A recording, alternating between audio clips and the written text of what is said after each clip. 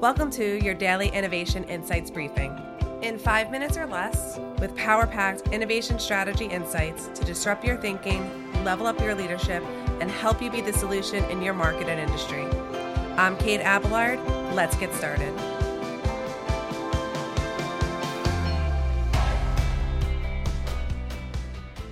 Hello, entrepreneurs and innovative leaders. Today is Thursday, and we're talking about thought leadership. This is Daily Innovation Briefings, and my name is Kate Abelard. We're going to be talking about some of the key ways that we can own our internal innovation and have our team individually, each one of them, stand out as a leader.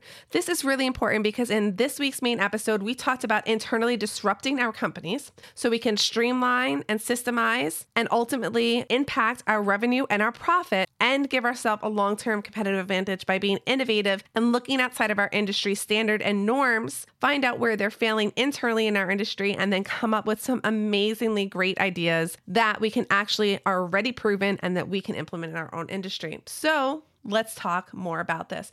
How can you create synergy in your innovative leaders' thought process, right? When you have a team, if we're all being thought leaders, which we absolutely are, but you need to make sure that there's synergy around that. And today I'm going to talk a little bit about how we can recreate the hive process and we can use that in our organization. So Thursday here, we're talking about the thought leadership. So how are we helping our teams and our executive leadership, and how are we developing them towards this week's strategy for BIL? So with a large determining factor in our company's success is the thought and the leadership in our team. So how do you create synergy in the innovative leaders' thought process?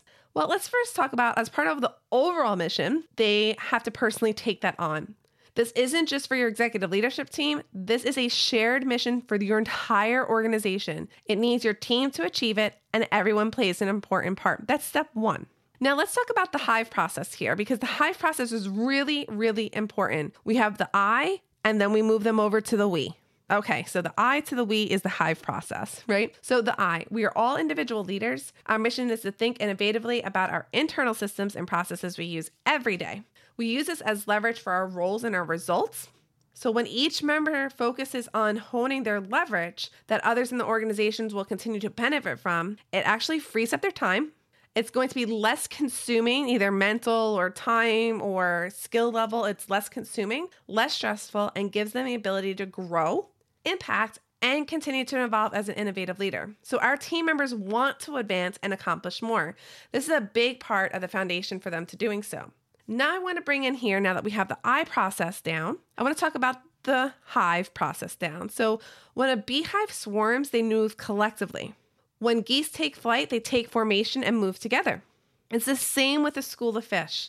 It is actually, we're watching and we're observing the same intention, awareness, and agility that we seek for our own organizations.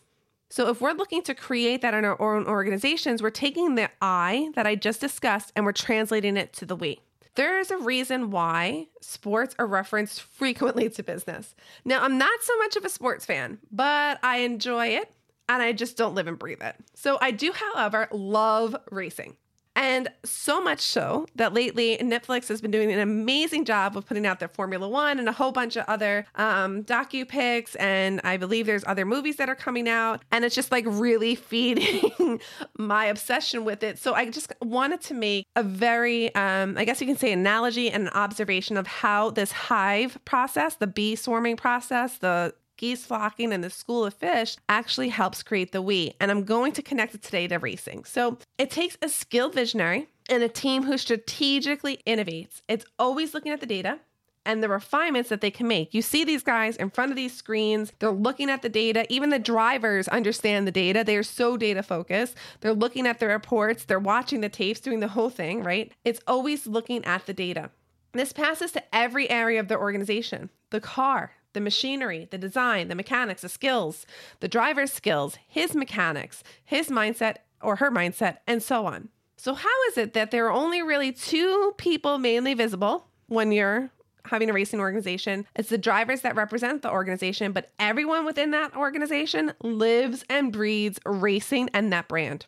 The same question I think it can be asked about sports. They have an organization. They're focused on strategizing. They're watching hours of tape. They're meticulously refining their capabilities, their skills, their strengths. They're doing training. They're doing agility. They're doing yoga and Pilates and all these things. And they come together as a team, and each person has a position to play.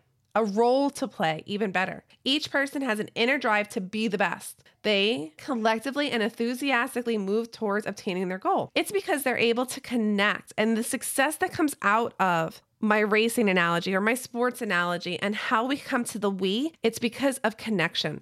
It connects the inner drive of the individual to understanding the leverage that they provide to the whole, and then how they're an integral part of that mission, taking their actions and directly showing them how they will influence the success of the mission. So I want to ask you something. How can you empower your team to own their internal innovation and stand out as an innovative leader? And how can they stand out with the level of mastery required to strategically, internally disrupt and moving forward innovatively?